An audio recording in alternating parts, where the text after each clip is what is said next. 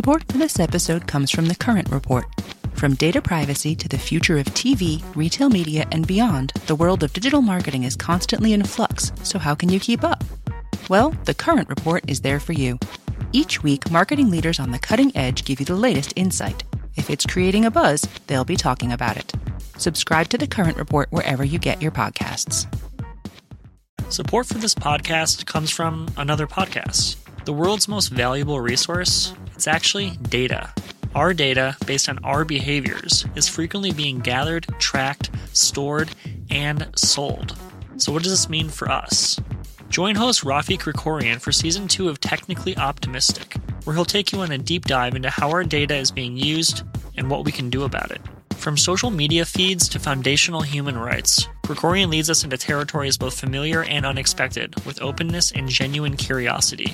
New episodes of Technically Optimistic drop every Wednesday. Listen now wherever you get your podcasts. Hello and welcome to Decoder. I'm Nilay Patel, editor-in-chief of The Verge, and Decoder is my show about big ideas and other problems. Today I'm talking to Felix Gillette and John Coblin, the authors of the book It's Not TV, The Spectacular Rise, Revolution, and Future of HBO. The book is terrific. I read it in basically one go over a weekend, could not put it down. That's because HBO has a fascinating history. It started as an experiment, a way to get people in New York City to switch from getting their TV over broadcast antennas to the then new cable system by offering events you'd otherwise need tickets to see. Boxing, plays, movies. That's where the name Home Box Office, or HBO, comes from.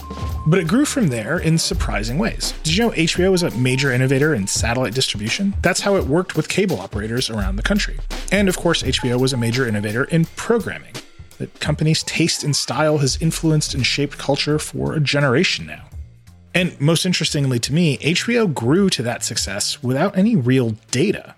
The cable companies owned all the subscribers, so HBO's executives and creative leaders made their decisions through instinct and experience. That's very different than today's modern creative landscape. It's even different than today's modern HBO. The amazing thing about HBO is that it stayed true to itself through an absolutely tumultuous set of ownership changes and strategy shifts. If you're a Decoder listener, you probably know about the chaos of AT&T and Time Warner and HBO Max, the sale to Discovery to create Warner Brothers Discovery, but it's actually way twistier than that. Here's Felix trying to go through the entire history. Well, initially it was Time Life. They were the first backers.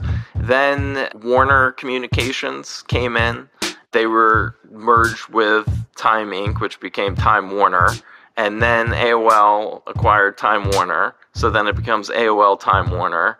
Then eventually AOL gets sold off. It becomes Time Warner again. And then AT&T buys Time Warner, becomes Warner Media. And then at the end of the book, Discovery comes in, and it's now Warner Brothers Discovery. So there you have it. Usually changes like that would kill a company. It would certainly kill a culture. But somehow HBO is still HBO. Felix and John talk about that whole history, about the shows it produced, like Sex and the City and Game of Thrones, and about what happens next for HBO, which it kind of all depends on if they can make another hit. It's a really fun conversation. Before we get into the episode, a few disclosures. You can't talk about HBO without talking about Netflix. I am the executive producer of a show on Netflix called The Future Of. We made it here at The Verge with Fox Media Studios. It's great. You should go watch it. I'm hopelessly biased in favor of the show we made. The NBC Universal division of Comcast is a minority investor in Vox Media, which is The Verge's parent company. I used to work at AOL Time Warner. I quit to start The Verge. And I own a TV, and I watch one all the time. There's your disclosure. Okay, let's get into the interview. Felix Gillette and John Coblin, authors of the book It's Not TV. Here we go.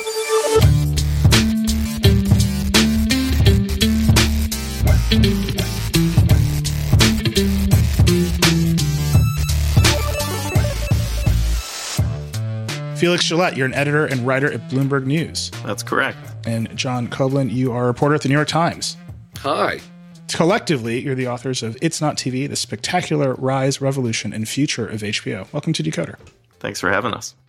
I am really excited about this episode. Loved the book. I am completely obsessed with just whatever is happening with Time Warner, the company that gets passed around from company to company over time. It seems like if you buy Time Warner, you're doomed, like something very bad has gone on. But HBO is this shining jewel that seems to persist regardless of that noise. And I think that's a really interesting thing to unpack. The book does a really good job of that. So thanks for coming on. I also want to commend you. Bloomberg and the Times, like pretty fierce rivals. You came together to write a book. Well, we're longtime buddies, so it did take a little smoothing over, but worked out well in the end. We're doing a media episode of the show, but there's a media subplot here, which is you guys had to smooth that over. That's good. Let's start with the beginning of HBO. I think most people listening to Decoder think of HBO as a legacy brand, is this thing that gets passed around that has to make the shift to streaming in the context of Netflix and all this other stuff. But it's actually a much more interesting story. It started out as a value add to a local cable system in New York, basically. Take us through the genesis of HBO. Yeah, the early days, I mean, it was basically Charles Dolan who went on to Cablevision fame and, owning the New York Knicks and the New York Rangers. It was Dolan's idea originally, and he got backing from Time Life, which at that point was a magazine empire that was attempting to diversify. Dolan's idea was basically like, I'm trying to build out the first cable system in Lower Manhattan. There's neighborhoods in New York that couldn't get good broadcast television coverage just because of the buildings would block the signals. So they were like, we're going to build cable in the city. It was a huge mess, and it was struggling. It was losing a lot of money. And he was thinking, he was on vacation in France, and he thought, what's a way to entice people to actually pay for TV when most people are getting it for free? And he thought, well, maybe if we actually started this thing that, a channel that you would pay for, that you would get Hollywood movies, you would get some sports from Madison Square Garden. And that was kind of its humble origin. And it really did not work for many, many, many years, and almost died almost immediately. Kind of incredible it survived. What's the turn that made it work in those early cable days? I mean, as Felix put it before, what a novel concept. Pay for a TV network. Even going back to the days of the radio, you were expecting this to come into your home for free. But what HBO decided to do was, all right, let's just look at that name, home box office. Let us offer something where a viewer or a subscriber they will get access to something that they couldn't get at home, whether that is a movie ticket to a movie that was in movie theaters just a few months earlier, whether that's a boxing match, whether it's a concert or a stand-up special. And HBO started programming these really aggressively in the late 1970s into the early and mid-1980s. And that included also making their own original movies as well. And that is sort of the thing that really started to turn, and HBO became a viable business by that point. And it was also, it couldn't have happened without this big technological leap forward, which I also thought was really interesting that I didn't know about before we started working on this book, which is that originally, even after they launched HBO, for the first couple of years, there was really no way to distribute it around the country. And only with the advent of satellite distributed channels did that happen. And HBO was the first cable channel that made the leap onto satellite. Without that, it would never have been able to reach, subscribers across the country. And that happened in the mid-1970s. And it was really at the point where HBO was about to be put down to death because it just wasn't going anywhere. And at that point, Time Life made one last investment, said, you know what, okay, we're going to rent some space on this new RCA satellite that in theory could beam moving pictures to anybody around the country that put up a little satellite dish. And, they tested it, with the Thriller Manila boxing match in the Philippines, and it ended up being this great success. They could, in fact, distribute it around the country. And once they made that leap onto the satellite, everyone else followed. And that was really the advent of all of these MTV, BET, like all these other, Comedy Central, all these other cable channels that we're all so familiar with. They all followed HBO's lead to go onto satellite. So I actually thought that was an utterly fascinating component of the book. A theme that comes up on Decoder over and over again is how your distribution affects what you make, right? The content is just always inevitably completely shaped by its distribution method. And what was really interesting to me about that is I think in the internet age, we think about distribution as being pretty direct, right? Maybe there's a YouTube in the middle, but there's a creator, there's a viewer. And, the YouTube algorithm will shape what you make because that's the distribution. But at the end of the day, there's a pretty direct relationship there. That is not what you're describing with HBO and satellite. It's not a direct TV consumer satellite system, right? They're wholesaling out to other cable networks who are effectively their customers, who then retail it out to their cable subscribers. So you've got to put up these like huge satellite dishes. You have to invent that whole system. This is a business that doesn't exist. And HBO manages to do that. How do they get through that? Because that's a business model innovation. That's a technical, like a very serious technical innovation. Yeah. And it seems like they lost the ability to do that later on. But I'm curious, where did that culture come from in HBO in the beginning? I think they made a really smart decision early on, which is that they decided, if we're going to charge people, say, $10 a month to get this channel of Hollywood movies in their home, we're going to split that 50-50 with the cable operator. So anyone that's incentivized to go out, invest $100,000, whatever it was, to buy a big satellite receiver and then wire it into people's homes. If you're going to do that, here's something else you can offer them. Besides just like what you're going to see on broadcast television, here's a channel of Hollywood movies. It was something else they could sell customers, get them into the cable ecosystem when it was really a new concept to pay for TV, and they would get to keep half the money. And that really made HBO something that these nascent cable operators really wanted to sell to their customers. And it also created this interesting dynamic that played out for the next several decades where HBO was removed from the customer, right? They were a wholesaler. They never had a direct relationship with the customers. And that was good and bad in many ways and really shaped the network's history all throughout and up to the day of, when the streaming era was born. And we saw that play out in several other interesting ways. And the good of it is because you don't know anything about your subscriber, really, you don't know that much about them. HBO's executives basically just had to wing it. They had to decide, okay, here's what we think is good. We think they want this George Carlin special. We think they want to see Robin Williams. We think that they want this movie about the Exxon Valdez disaster. And by trusting on their own core instincts, it really helped influence HBO's programming efforts throughout the 1980s.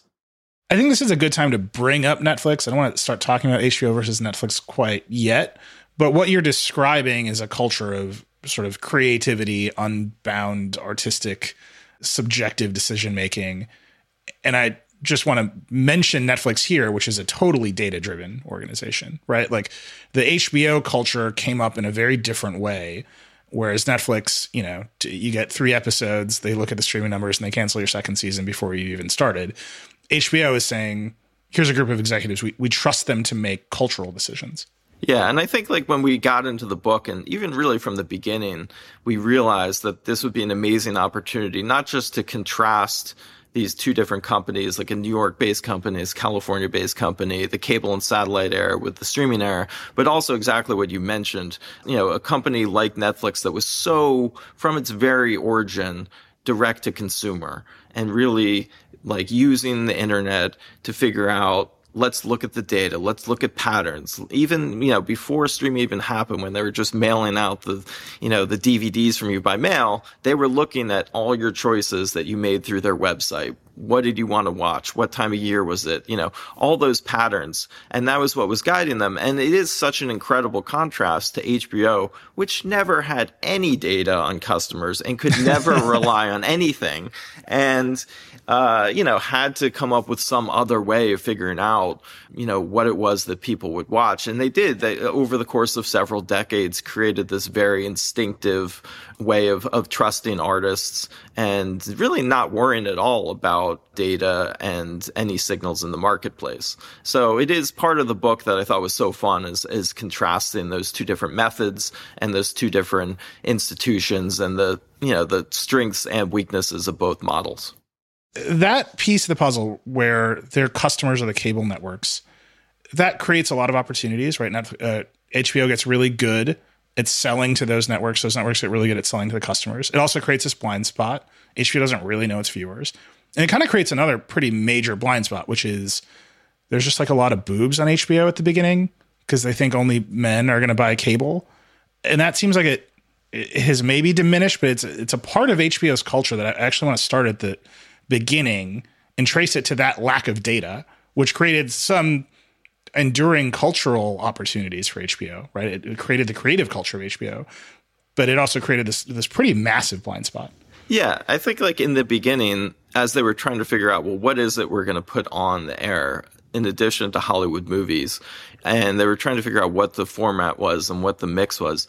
You know, one of the early executives, this guy Michael Fuchs, who was the head of program in the early days and became CEO of HBO, he had this idea, and again, it wasn't really based on data. It was just his own sort of reading of the landscape, that the broadcast networks were very focused on female viewers. And his idea was, well, they're ad supported and commercials, commercial sponsors want to reach women and their households. They want to sell them household goods. So if you look across the whole landscape, it's slightly skewed towards female viewers.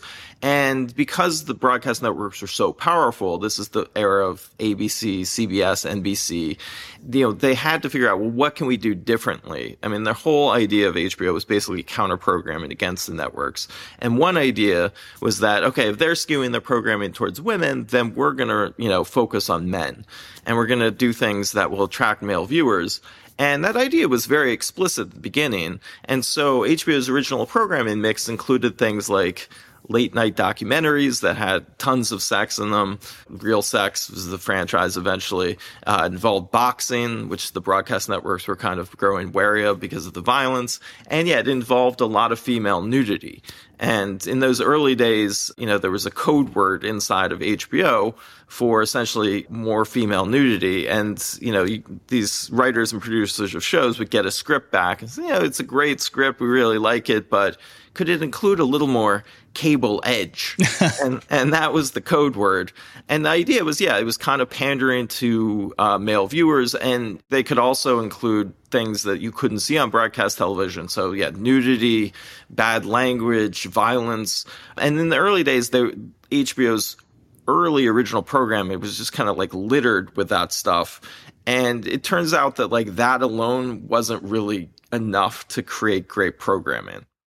The book is very much structured sort of era by era of HBO. And every era of HBO has its set of signature shows. One era that I think breaks away from this legacy of very male HBO is the Sex and the City era, when that was HBO's dominant product. How do they make the turn from, all right, we need more cable edge to attract male heads of household to buy this product, to actually what we are known for is Carrie Bradshaw? In the spirit of winging it, it was basically an accident. So HBO in the mid-1990s, Demi Moore, who at that point was at the height of her celebrity, she wanted to produce a movie about abortion. It was called If These Walls Could Talk. It was going to be unflinchingly pro-choice, but it was going to examine abortion through three different periods of American history: the 1950s, the 1970s, and then what was then present day, the mid-1990s.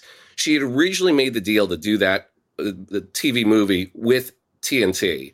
And TNT got skittish just as they were about to begin production, because they're like, our advertisers might not like this pro-choice abortion movie. And again, it's the mid-1990s. It's the height of the culture wars at that point, and abortion is a red-hot topic. So HBO, once they heard this, they swooped in and they said, we'll make it. And they did not think that their mostly male viewers were going to stampede to come and watch a movie about abortion.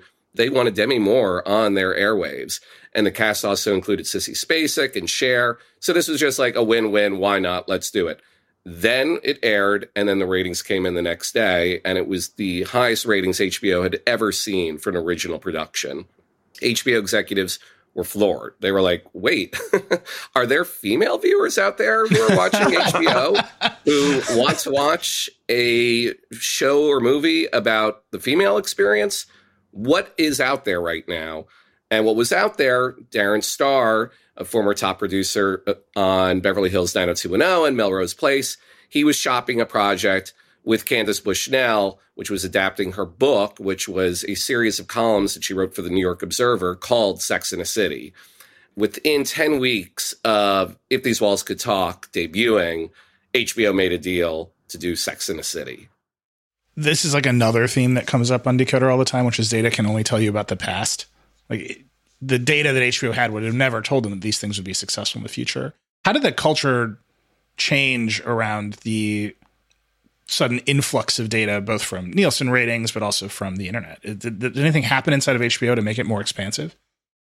Yeah, I mean, I think the issue of data and how that was going to be used, I mean, I think one way it changed HBO a lot was that it was actually through a misunderstanding, which is like in 2000 when the internet was taking off, AOL came in and, acquired Time Warner.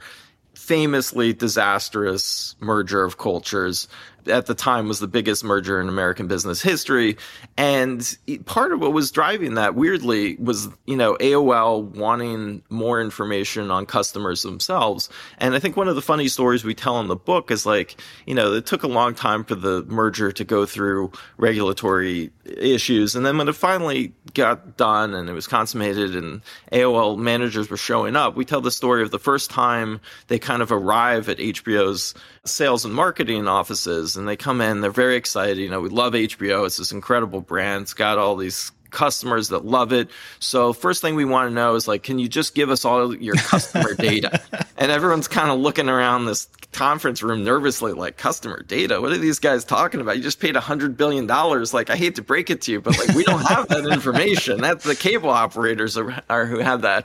That was, I think, one of the fundamental misunderstandings, that somehow there would be, synergy. You could use HBO's knowledge of what customers wanted with the internet, and that was going to turn into this incredible vortex of new synergy in this new world of the internet and entertainment. And, I'm sorry, vortex of synergy is actually a great phrase.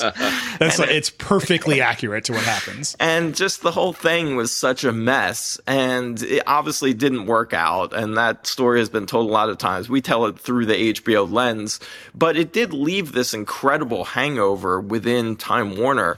And I think that's one thing our book kind of that became apparent that was really interesting to me, that I had no idea beforehand, is just that disastrous experience for all of these television executives within Time Warner at HBO and all these cable brands that had to deal with these AOL managers. They had this famous culture clash.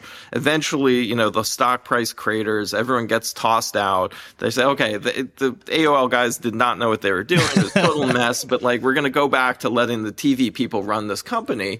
And that was great, except that it really left them with this incredible distaste for the idea that people from the internet knew what the hell they were talking about, right? And the problem with that is that, the lesson of the internet is full of phonies and doesn't matter was really not a great lesson to be learning for a huge media company in the 2000s, right? Because with each passing year, the internet was becoming more important. The technology was getting better in streaming. Time Warner, I think in many ways got left behind because, we call it in the book internet PTSD, but it was that experience with AOL was so bad that they just rejected anything in the coming years that was oh, maybe you should be investing in streaming technology and data acquisition and, understanding what new modes of distribution are coming down the pipeline, because at some point it is going to happen. And that was a really fascinating dynamic to watch play out. We have to take a break, but when we come back, we're talking about Netflix.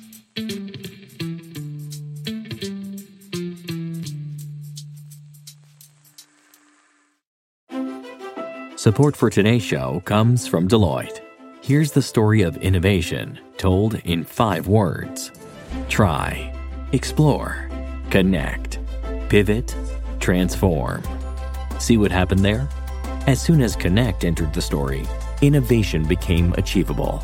That's why Deloitte works with clients and tech alliances to bring together the people, ideas, and technologies to overcome, solve, and of course, transform. Connect to what matters for innovation. Start at Deloitte.com/US/innovate. Support for this podcast comes from Constant Contact.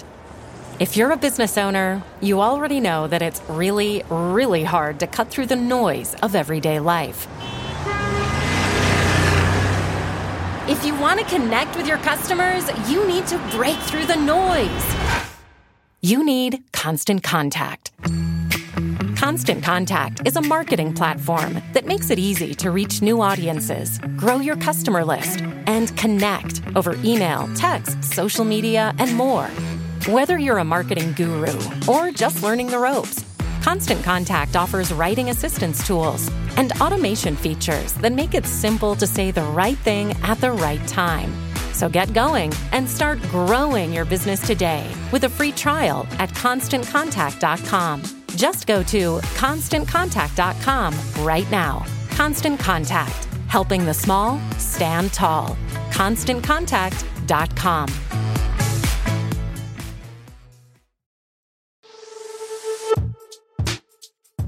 We're back. It's time to talk about Netflix. Before the break, Felix, you were talking about the internet PTSD at Warner. The distribution is changing. Netflix is kind of the classic disruptor here. Mm-hmm. They're mailing DVDs to people. They start their streaming service. It was not very good. It had no original shows, really. It had no movies, really. But everybody looked at it and said, okay, that's going to happen, right? This is just going to get better. And HBO looked at it and said, no, we're good. Like, for quite some time. Mm-hmm. But they were cheaper and they were more convenient. And over time, they were obviously going to this is just a very classic disruption tale. What happened there? Well, even before Netflix launches the streaming service in 2007, there was this incredible moment in 2005 where there was a group of HBO business development executives on the West Coast, and they were watching Netflix. And this is the era where Netflix was really locked in this battle with Blockbuster. Many people have forgotten this particular era, but Blockbuster, in addition to kind of ruling the home video market, they saw Netflix coming up. At one point, they launched their own, basically, Netflix rival service where you could go to Blockbuster and get DVDs sent to you via mail. And they priced it lower than Netflix. And it was people were like, oh, is Netflix on the ropes?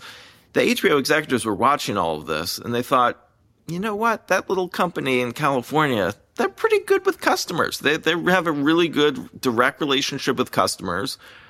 Why don't we buy them, right? They have the thing we don't have. We have this whole huge wholesale distribution model through the cable operators. But if we bought Netflix, we would have this direct relationship with the customers. We'd control another window for movies, and it would be a great combination of services. And so, 2006, they put together this 35-page proposal. They went out, met with their bosses in New York, and they said, here's all the reasons we should buy Netflix. And they basically couldn't even get through the presentation before their bosses said, are you kidding me? Netflix? What's this thing? It's worth $1.5 billion? That's crazy. It's not worth that. We've seen this with AOL. This thing's going away. Get out of here. Just throw that thing away. It was really this remarkable missed opportunity. It's fun to think of the counterfactual history of what the streaming wars might have been like if, Time Warner had acquired Netflix, which again was worth, I think it was $1.4 billion market cap at the time when they wrote this proposal.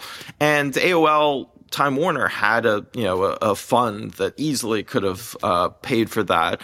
And of course, if they had acquired it, they probably would have screwed it up, right? It wouldn't have been great. But that's kind of the classic innovator's dilemma, which is they were so wedded to this model of the cable satellite, and they were making so much money that, in truth, I think Comcast at that point, was a quarter of their business, billions of dollars of revenue every year. And they were worried, if we even make a little move towards going direct to consumer and we cut out the middlemen, we cut out the cable operators like Comcast, they're going to be pissed, and they could just shut down their marketing of HBO, and immediately our churn rate's going to go up. We're going to start losing customers. It's not worth the risk. So let's not even entertain that idea.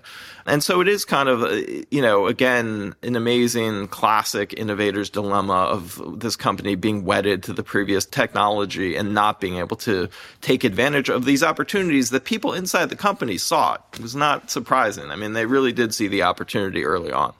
It really just comes back again and again how much your distributors have power over you in the HBO story, in the Warner Media story, right? Mm-hmm. Here, HBO can't really do HBO Go because Comcast is going to get mad. Mm-hmm. Later on, Jason Kilar is going to try to go direct to consumer on HBO Max and all the movie theaters, and Hollywood gets mad. And that's his distribution. Like, that's the money that everyone is kind of raised to accept. HBO is always like in the middle of that. Like, when it's making shows, how is it attracting all of this talent over and over again, even as it's kind of like always at war with its distribution or always trying to move on to the next kind of distribution? Because if you're a top producer, you're a top writer in Hollywood, you're not paying so much attention to the distribution challenges. You're paying attention to the executives who you've known for years. HBO has always really prided itself on cultivating a great writer or a great producer and having them come back again and again. I mean, use Mike White as an example. You know, he had a show on HBO that was a cult classic 10 years ago. They canceled it, wasn't watched, and yet they always checked in with him. What are you working on? What are you thinking about? So then by time COVID hits and HBO is like, okay, productions everywhere are completely ruined. We need a show that can be done quick, cheap, and preferably done over Zoom so we can just get it on the air in 4 or 5 months. Went to Mike White saying, do you have a Zoom show? Mike White's like, let me think about it. And then was just like, I'm not doing a Zoom show. That sounds so depressing. But what's also depressing is sitting at home watching CNN all day with terrible headlines about the pandemic. Maybe I can come up with an idea for a show where there could be a COVID bubble. That's when he suddenly thought about, let's do a show at a hotel in Hawaii. The reason HBO went to Mike White is because they knew he's a quick writer. They knew he could work cheap and he would come up with something. And then all of a sudden, like out of nowhere, HBO has the White Lotus. But it was because of the executive's relationship with the talent and vice versa, the talent relationship with the executives. I mean, Mike White, he told us for the book that he had had meetings at Netflix over the years. And he was just like, what is this? This is just like way too weird. Like, I just want my like regular HBO people. So that's the reason why HBO has always been, to quote one of the producers who we quote in the book, as saying, always has been a cut above. That relationship, that dynamic, right? This is classic Hollywood. It's totally relationships based. No one ever says no to anything, right? The door is always open for the next thing. It's weird because HBO is like famously in New York and then they move. And, you know, in the early days pre-internet, those location differences seem to shape the culture more than you would think. Yeah, I mean, HBO has a New York presence, much more so than any other rival studio or network. But they do have, HBO's programming team is located in Los Angeles. The New York operation, where that was best deployed, they didn't have to pay attention to the Hollywood trades. The New York operation, all the top executives in New York, particularly Richard Plepler, who had grown up as this, you know, real East Coast guy, you know, worked in the U.S. Senate for a few years. Before he came to HBO, worked on publications like The Atlantic as a PR person. He wanted to cultivate relationships with the New York press corps and the Washington press corps. And that sort of elevated HBO throughout the 1990s, throughout the 2000s, and throughout the 2010s. I mean, Felix and I used to joke about this, but, you know, anytime we went to an HBO premiere party, let's say 5 or 6 years ago, I would see no fewer than 20 or 25 reporters and editors at the New York Times, 23 or 24 of whom did not cover television, did not cover culture, but they were just there and they were invited because maybe there will be a time when Maureen Dowd wants to dedicate a Sunday column to a new HBO original series or a new HBO original movie. So it was sort of this bi-coastal element that HBO had to it, where you had this amazing programming team in LA and you had these incredible communications officials and marketing people in New York that really helped bring HBO to another level. So the core of that, and I think this is really kind of what I think of as the Plepler era, right, is HBO is a hits business. There's no brand there, really, right? It just stands for there's going to be another incredible show that will last for however many seasons. And when that's over, we'll just roll you into the next thing. But there's no formula or system to make that next thing. They're just taking these shots. And it feels like Plepler positioned himself. I've watched Richard Plepler hold court in New York City before, but he positioned himself as the ringleader of this fantastical army of creatives that would just do this over and over again. Was there a system, or was it pure chaos and they just got lucky over and over again? I think the system that they came up with, you have to go back to I think the most pivotal change in HBO's history was that it took place in the mid-90s. Because if you think about the original formula, HBO stood for home box office. And the original idea was like anything that you would have to buy a ticket for in the real world will show you at home. So initially it was like, sporting events like boxing, Hollywood movies, music concerts, comedy performances. They didn't make much TV, like classic TV in the early days, because they were thinking, well, the TV networks give it away for free. That's not our thing. We're giving you something in your house that you would have to buy otherwise. And in the mid-90s, they finally decided, okay, we've taken this about as far as it can go. If we really want people coming back week after week after week, we need to start doing episodic television in a really serious way. When they did that and they made that decision, they had to think, okay, well, how can we do episodic television that's different than serialized shows that are different than what's on broadcast networks? And I think the most pivotal decision they made in the history, the formula that HBO came up with, was like, yeah, before we given things like female nudity and bad language and violence that you couldn't see on TV, but that wasn't enough to make these shows really, really great. And what they came up with over time was like, well, we can't offer these seasoned TV show writers and creators, like, we can't offer them as much money as broadcast television, but we can offer them a level of creative freedom that they could never have on broadcast television. So their pitch really in the early days was like, okay, bring your show to HBO.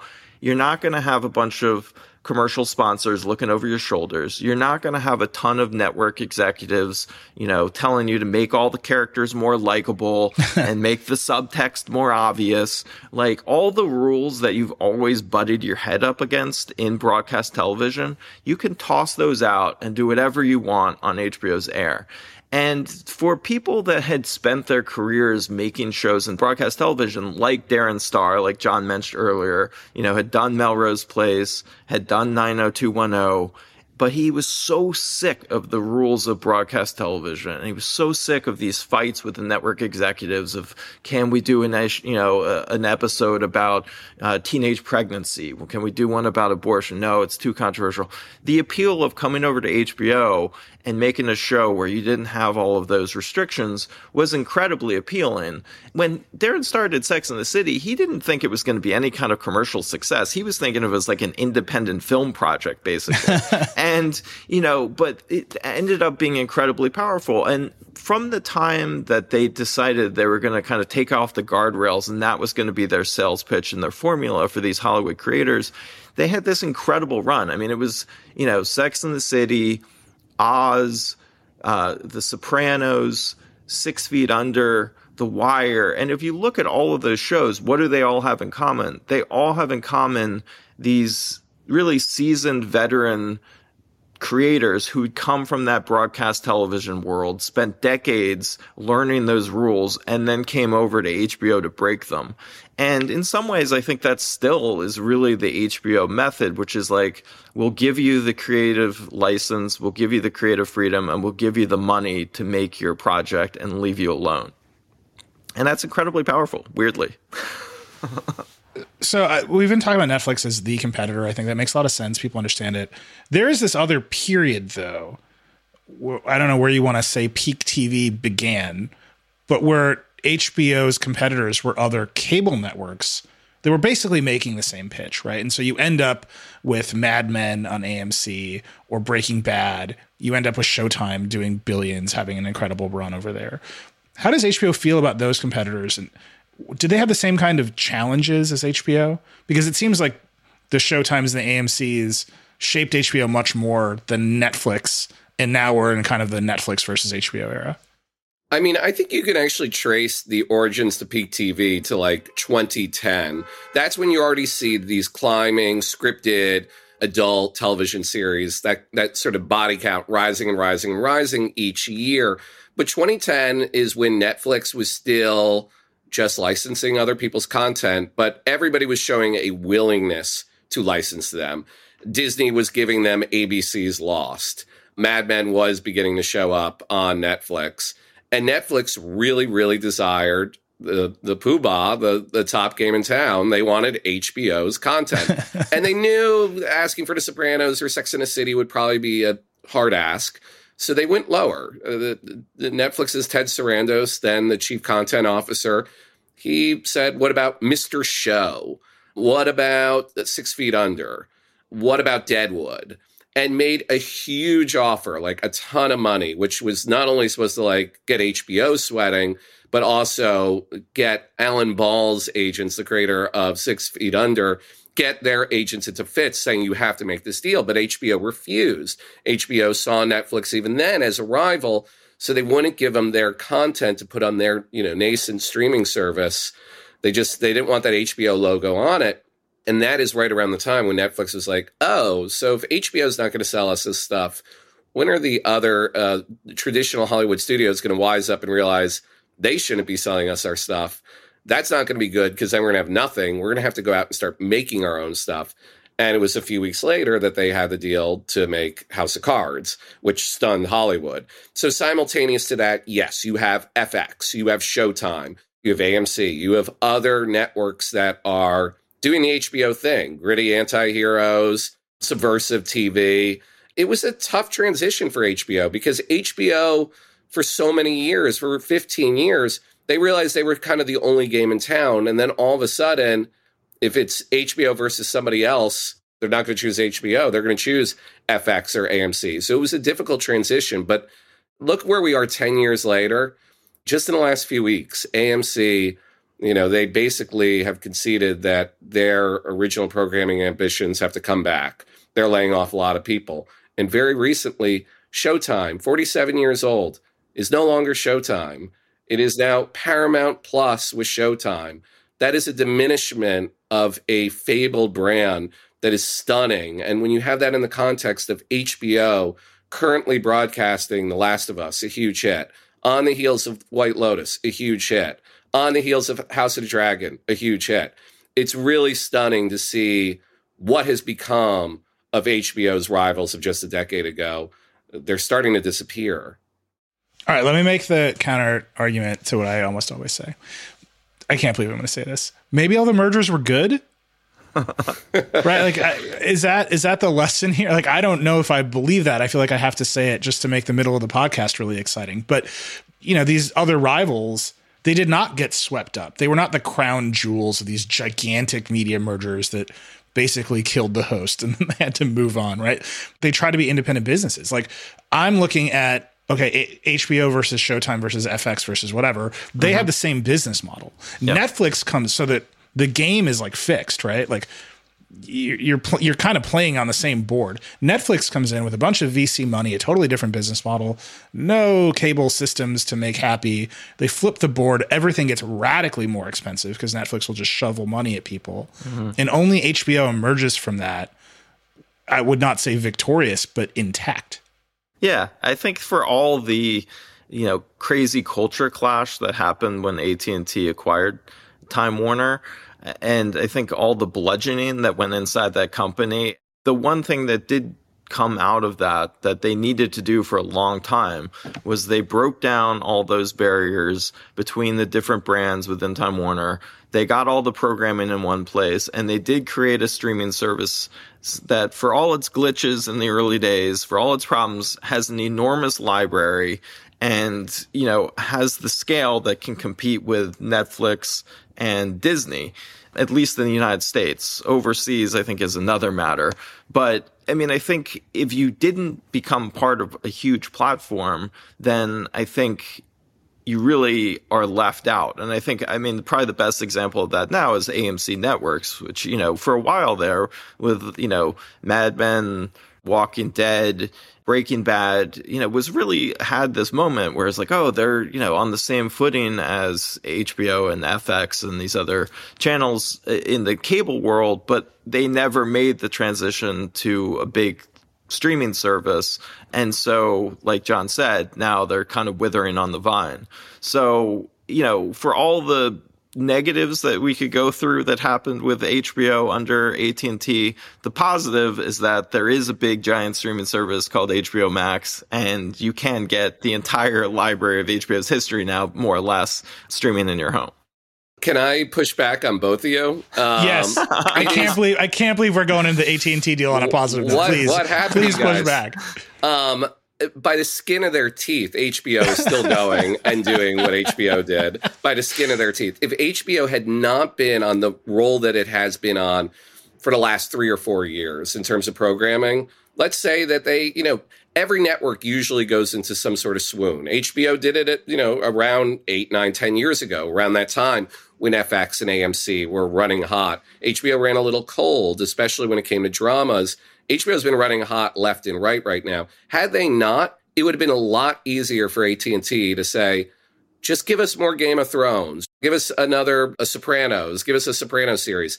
They could be mining HBO for IP the way that so many other media companies are doing. They could have mucked with HBO's business. It is because HBO's programming team has delivered such outstanding results that I think that they have been left alone. And David Zaslav is not immune to this either.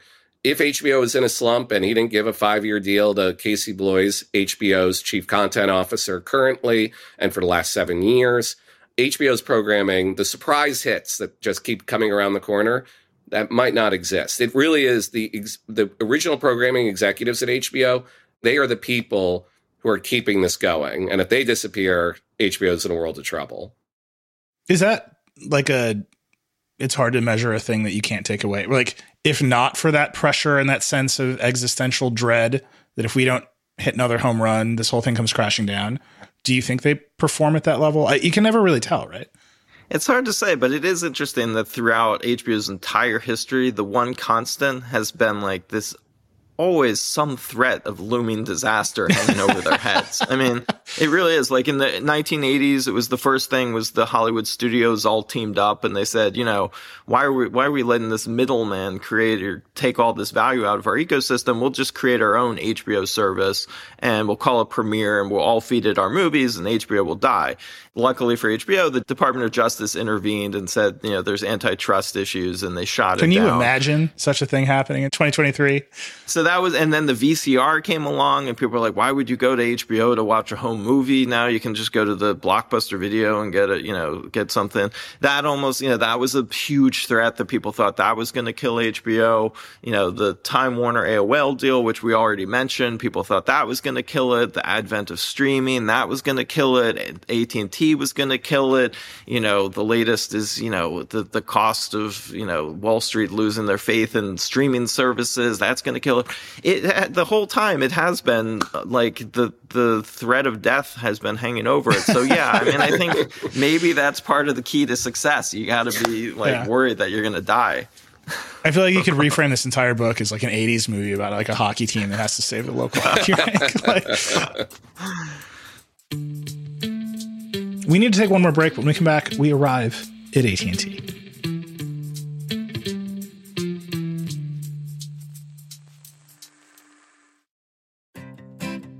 Support for this show comes from Slack. You're a growing business, and you can't afford to slow down. If anything, you could probably use a few more hours in the day. That's why the most successful growing businesses are working together in Slack. Slack is where work happens, with all your people, data, and information in one AI-powered place. Start a call instantly in huddles and ditch cumbersome calendar invites. Or build an automation with Workflow Builder to take routine tasks off your plate. No coding required. Grow your business in Slack. Visit slack.com to get started.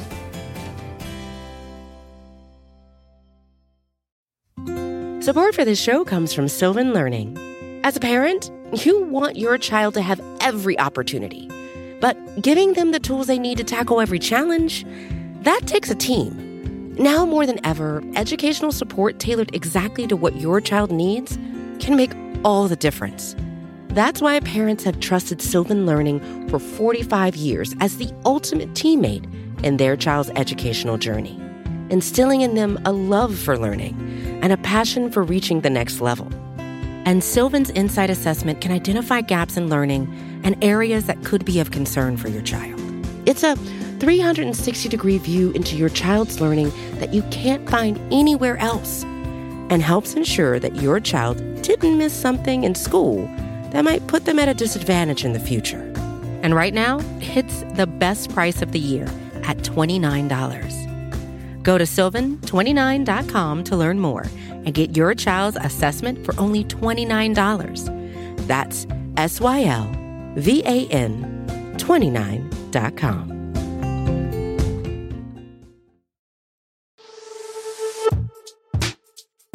We're back. It's the time of the HBO story to talk about AT&T. So I covered AT&T from the tech perspective, where I'm a tech reporter.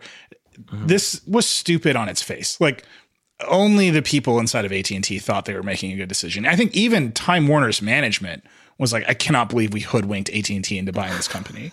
And the pitch, right, when you boiled it all the way down, when I read the arguments they made in the antitrust case filed by the Trump administration, all the way at the bottom was, we sell a lot of mid-range Android phones.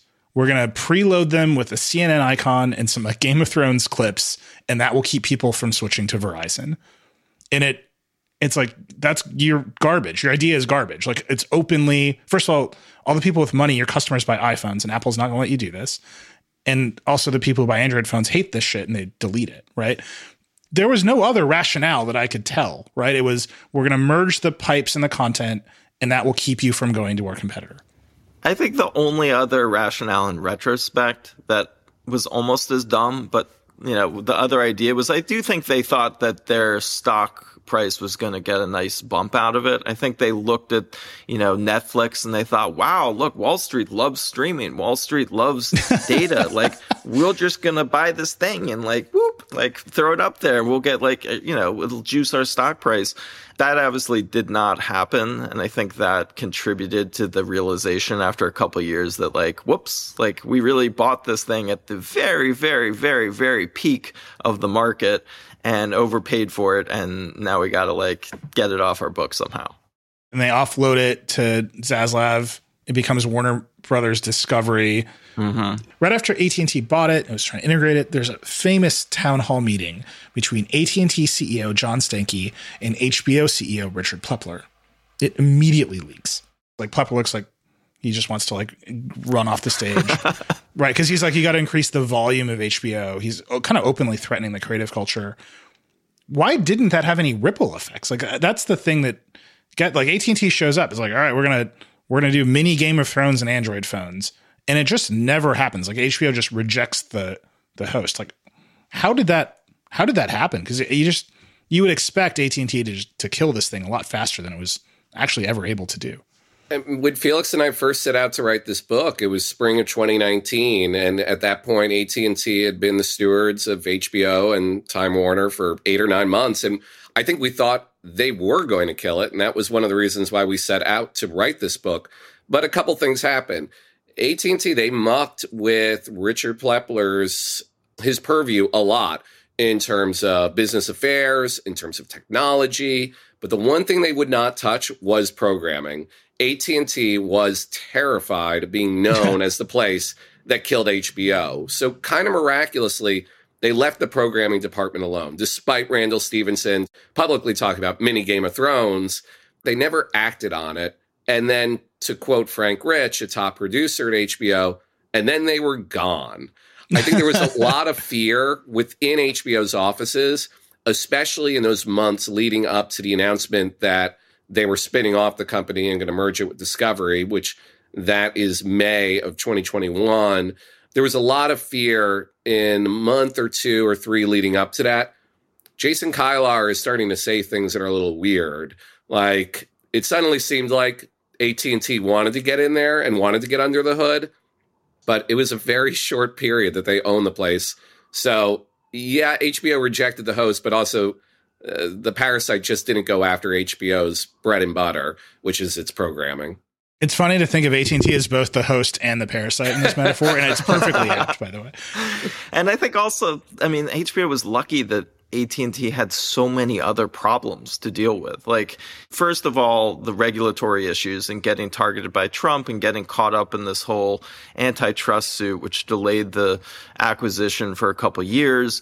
Then there were all these, the advent of 5G and AT&T feeling like they had to build out a new network and put tons of money into it. So they had that issue. There was the issue of their dividend and continuing to keep that dividend up, and investors being like, you better not be like wasting my dividend on that little Hollywood adventure over there. There were so many things going on. The pandemic, like I almost feel like HBO just luckily ran out the clock because, the AT&T bosses were just fixated on one disaster after another. The DirecTV acquisition, which preceded the Time Warner acquisition, which was just colossal mess over there. So I think they were kind of protected by all the other carnage going on. I always say on the show that a workable antitrust policy in America is to just make it illegal for AT&T to buy anything, and then you'll probably be fine. Like it'll probably just work itself out. AT&T did do one thing that we should talk about really briefly. They went through a succession of heads of Warner Media in different structures, and they finally settled on Kailar, and he made the big sweeping decision to shut down the movies in the pandemic, going to theaters, and put it all on HBO Max, which really kick-started the service in a real way.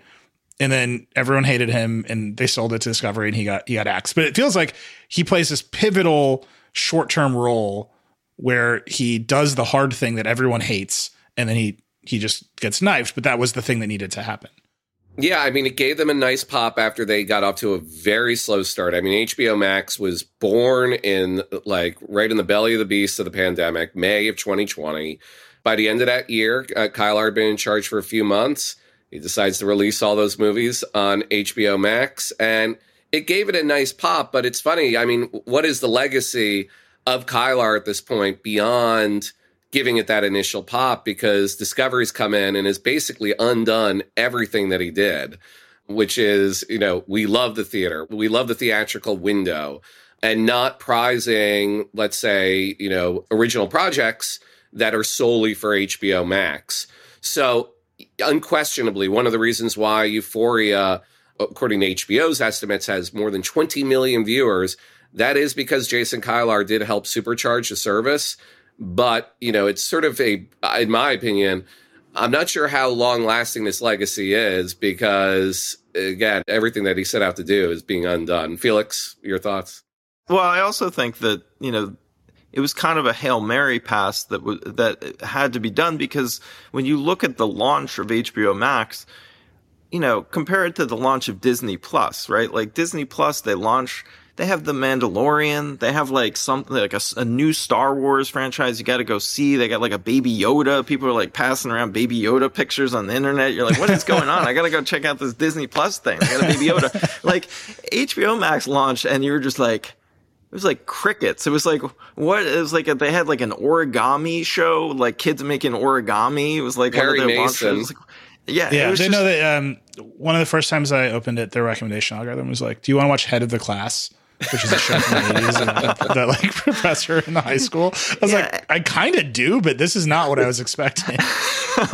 And part of it was the pandemic, right? Part of it was they were supposed to have like a Friends reunion. They had, maybe they were going to have a J.J. Abrams thing, but it's like, how do you launch an HBO Max streaming service without like your Game of Thrones sequel or prequel at launch time, right? Like they kind of screwed up that whole thing. And yeah, it was part because of the regulatory challenge and part because of the pandemic. So there were other problems, but like they were just so desperate for something to get life onto that service that, I think Kailar made the right call in the end, which was like Project Popcorn. It was like, well, the movie theaters are still half open. People are still worried about seeing movies in the theater. Like, let's just take the whole Warner Brothers slate for a year and just throw it on the service. And, I think in the retrospect, that was a smart move, but it was a smart move following, a series of dumb moves that they were even in that position where they had to do it. I mean, that's very generous. That it was a series of catastrophically stupid moves. Let's wrap up with Discovery. HBO is a storied brand. It gets passed from owner to owner. It is now in the hands of Warner Brothers Discovery. David Zaslav, who he seems like a cost cutter. He seems like he has a vision, which is more than can be said for most of HBO's previous owners. That vision is going to take it in some new direction. What is this new company? How should we think about it? I mean, it's a company saddled with a lot of debt. It's a company that is merging a enormous library of nonfiction, combination of nature documentaries and really trashy reality shows with the huge Warner Brothers library. And they're saying that it's totally complementary. And when we come up with our big streaming service, they've got the fiction, we've got the nonfiction, and this thing, it can't lose. The jury's very much out on that, but it is a company saddled with a lot of debt. They cut a lot of jobs last year. And there was a lot of anxiety in the HBO hallways, I would say, in the last 2-3 months of last year of, is this really going to impact us? And since the beginning of January, the Warner Brothers Discovery stock has gone up. It went down a lot last year. It's up a lot this year. It's up something like 30 to 40%. And there is very much this narrative that they're putting out, which is we've turned the page. We did all the gnarly, difficult work last year. And now Casey Bloys and Channing Dungey, the head of Warner Brothers Television Studio, you guys do what you need to do. Go out there and create great stories. So there's a little bit more optimism within HBO right now, but it's a lot of debt. It's $50 billion of debt that this company has, and something's going to have to give again involving that. So we will see what happens, but they are trying to put out a more positive story. Now it's chapter 2 in the WBD future. So this is, as a company, right? This whole thing is still kind of addicted to declining cable revenues. Yeah. Right? I mean, all those Discovery channels are cable channels. They all have to move to streaming. Do they know that they have to make this big disruptive shift? Or is it still, we're trying to thread the needle while we build the new thing? I think they're taking a less radical streaming first approach in some ways than their predecessors, than Kyler. I mean, I think part of it is that, for so long, Wall Street was just all about, in the home entertainment space, was just like growth at any cost, right? Like Netflix, we just want you to get more customers, take more market share, don't worry about your profits, and that era kind of came to a crashing halt last year. Netflix's stock went plummeting, and the new mantra from Wall Street is we want profits. We don't care as much about the just gaining market share for the sake of gaining market share. And I think that's difficult because particularly with Warner Brothers Discovery, the U.S. market is quite saturated in terms of streaming services. I mean, you may pick up some customers here or there, depending on what, if you have a hit show. But the big challenge now is overseas, right? The game is shifted overseas, and that's where you can pick up a lot of customers. That's where the growth is going to come from. But Netflix has such a huge head start overseas. I mean, they've spent, the past decade investing in offices around the world, cultivating local programming communities, building infrastructure, building that brand that means something in Asia, it means something in Central America. Warner Brothers Discovery is really far behind that world, and it's going to cost a lot of money to launch those efforts to try and build that brand up for their streaming service overseas. And how do you do that in the short term when you have $50 billion debt, when your share price is still not anywhere close to where it was a year ago? And, the pressures, I mean, they say they've moved through this gnarly phase, but the reality of it is that they're going to have to figure out ways to optimize the revenues domestically in order to make those investment overseas. And that's going to mean probably license more of their content to other streaming services. It's going to mean being a little bit more ruthless about how they invest in programming and different genres. So I don't think they're in any way out of the woods. All right, let me end with a kind of a big think decoder question, which is, if we were having this conversation about any other brand that was this storied, we would have talked about the founder 5,000 times by now, right? If we were talking about Netflix, we would have talked about Reed Hastings 1,000,000 times by now. If we were talking about Meta, we would have talked about Zuckerberg 1,000 times by now. On and on it goes.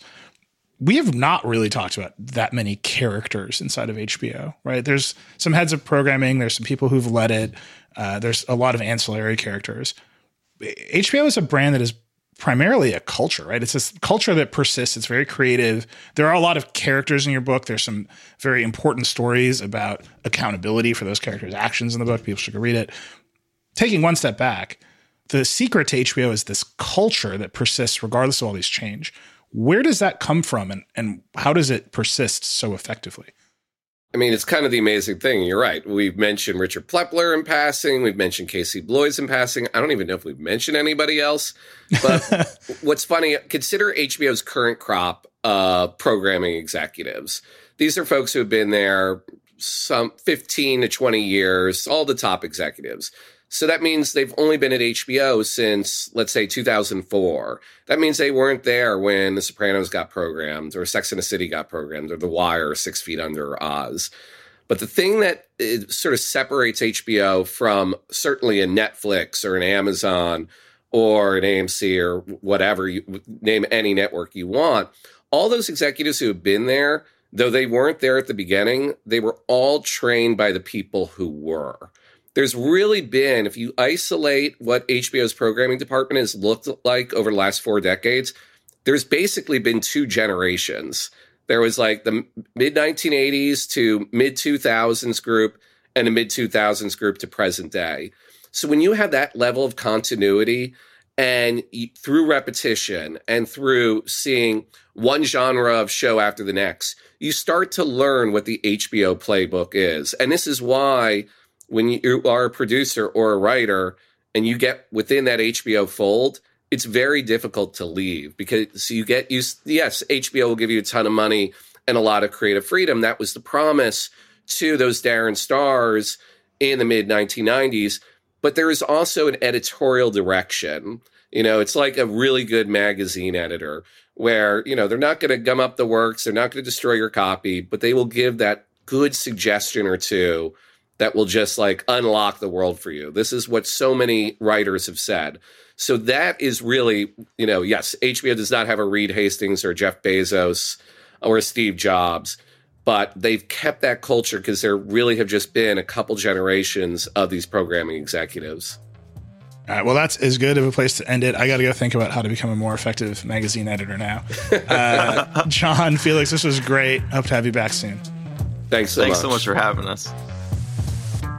Thanks again to Felix Gillette and John Coblin for taking the time to talk today. Thank you for listening to Decoder. I hope you enjoyed it.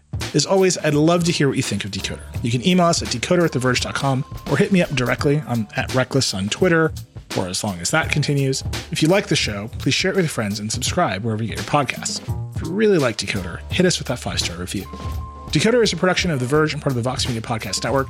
It was produced by Creighton D. Simone and Jackie McDermott. It was edited by Callie Wright. The Decoder music is by Breakmaster Cylinder. Our editorial director is Brooke Minters, and our executive director is Eleanor Donovan. We'll see you next time.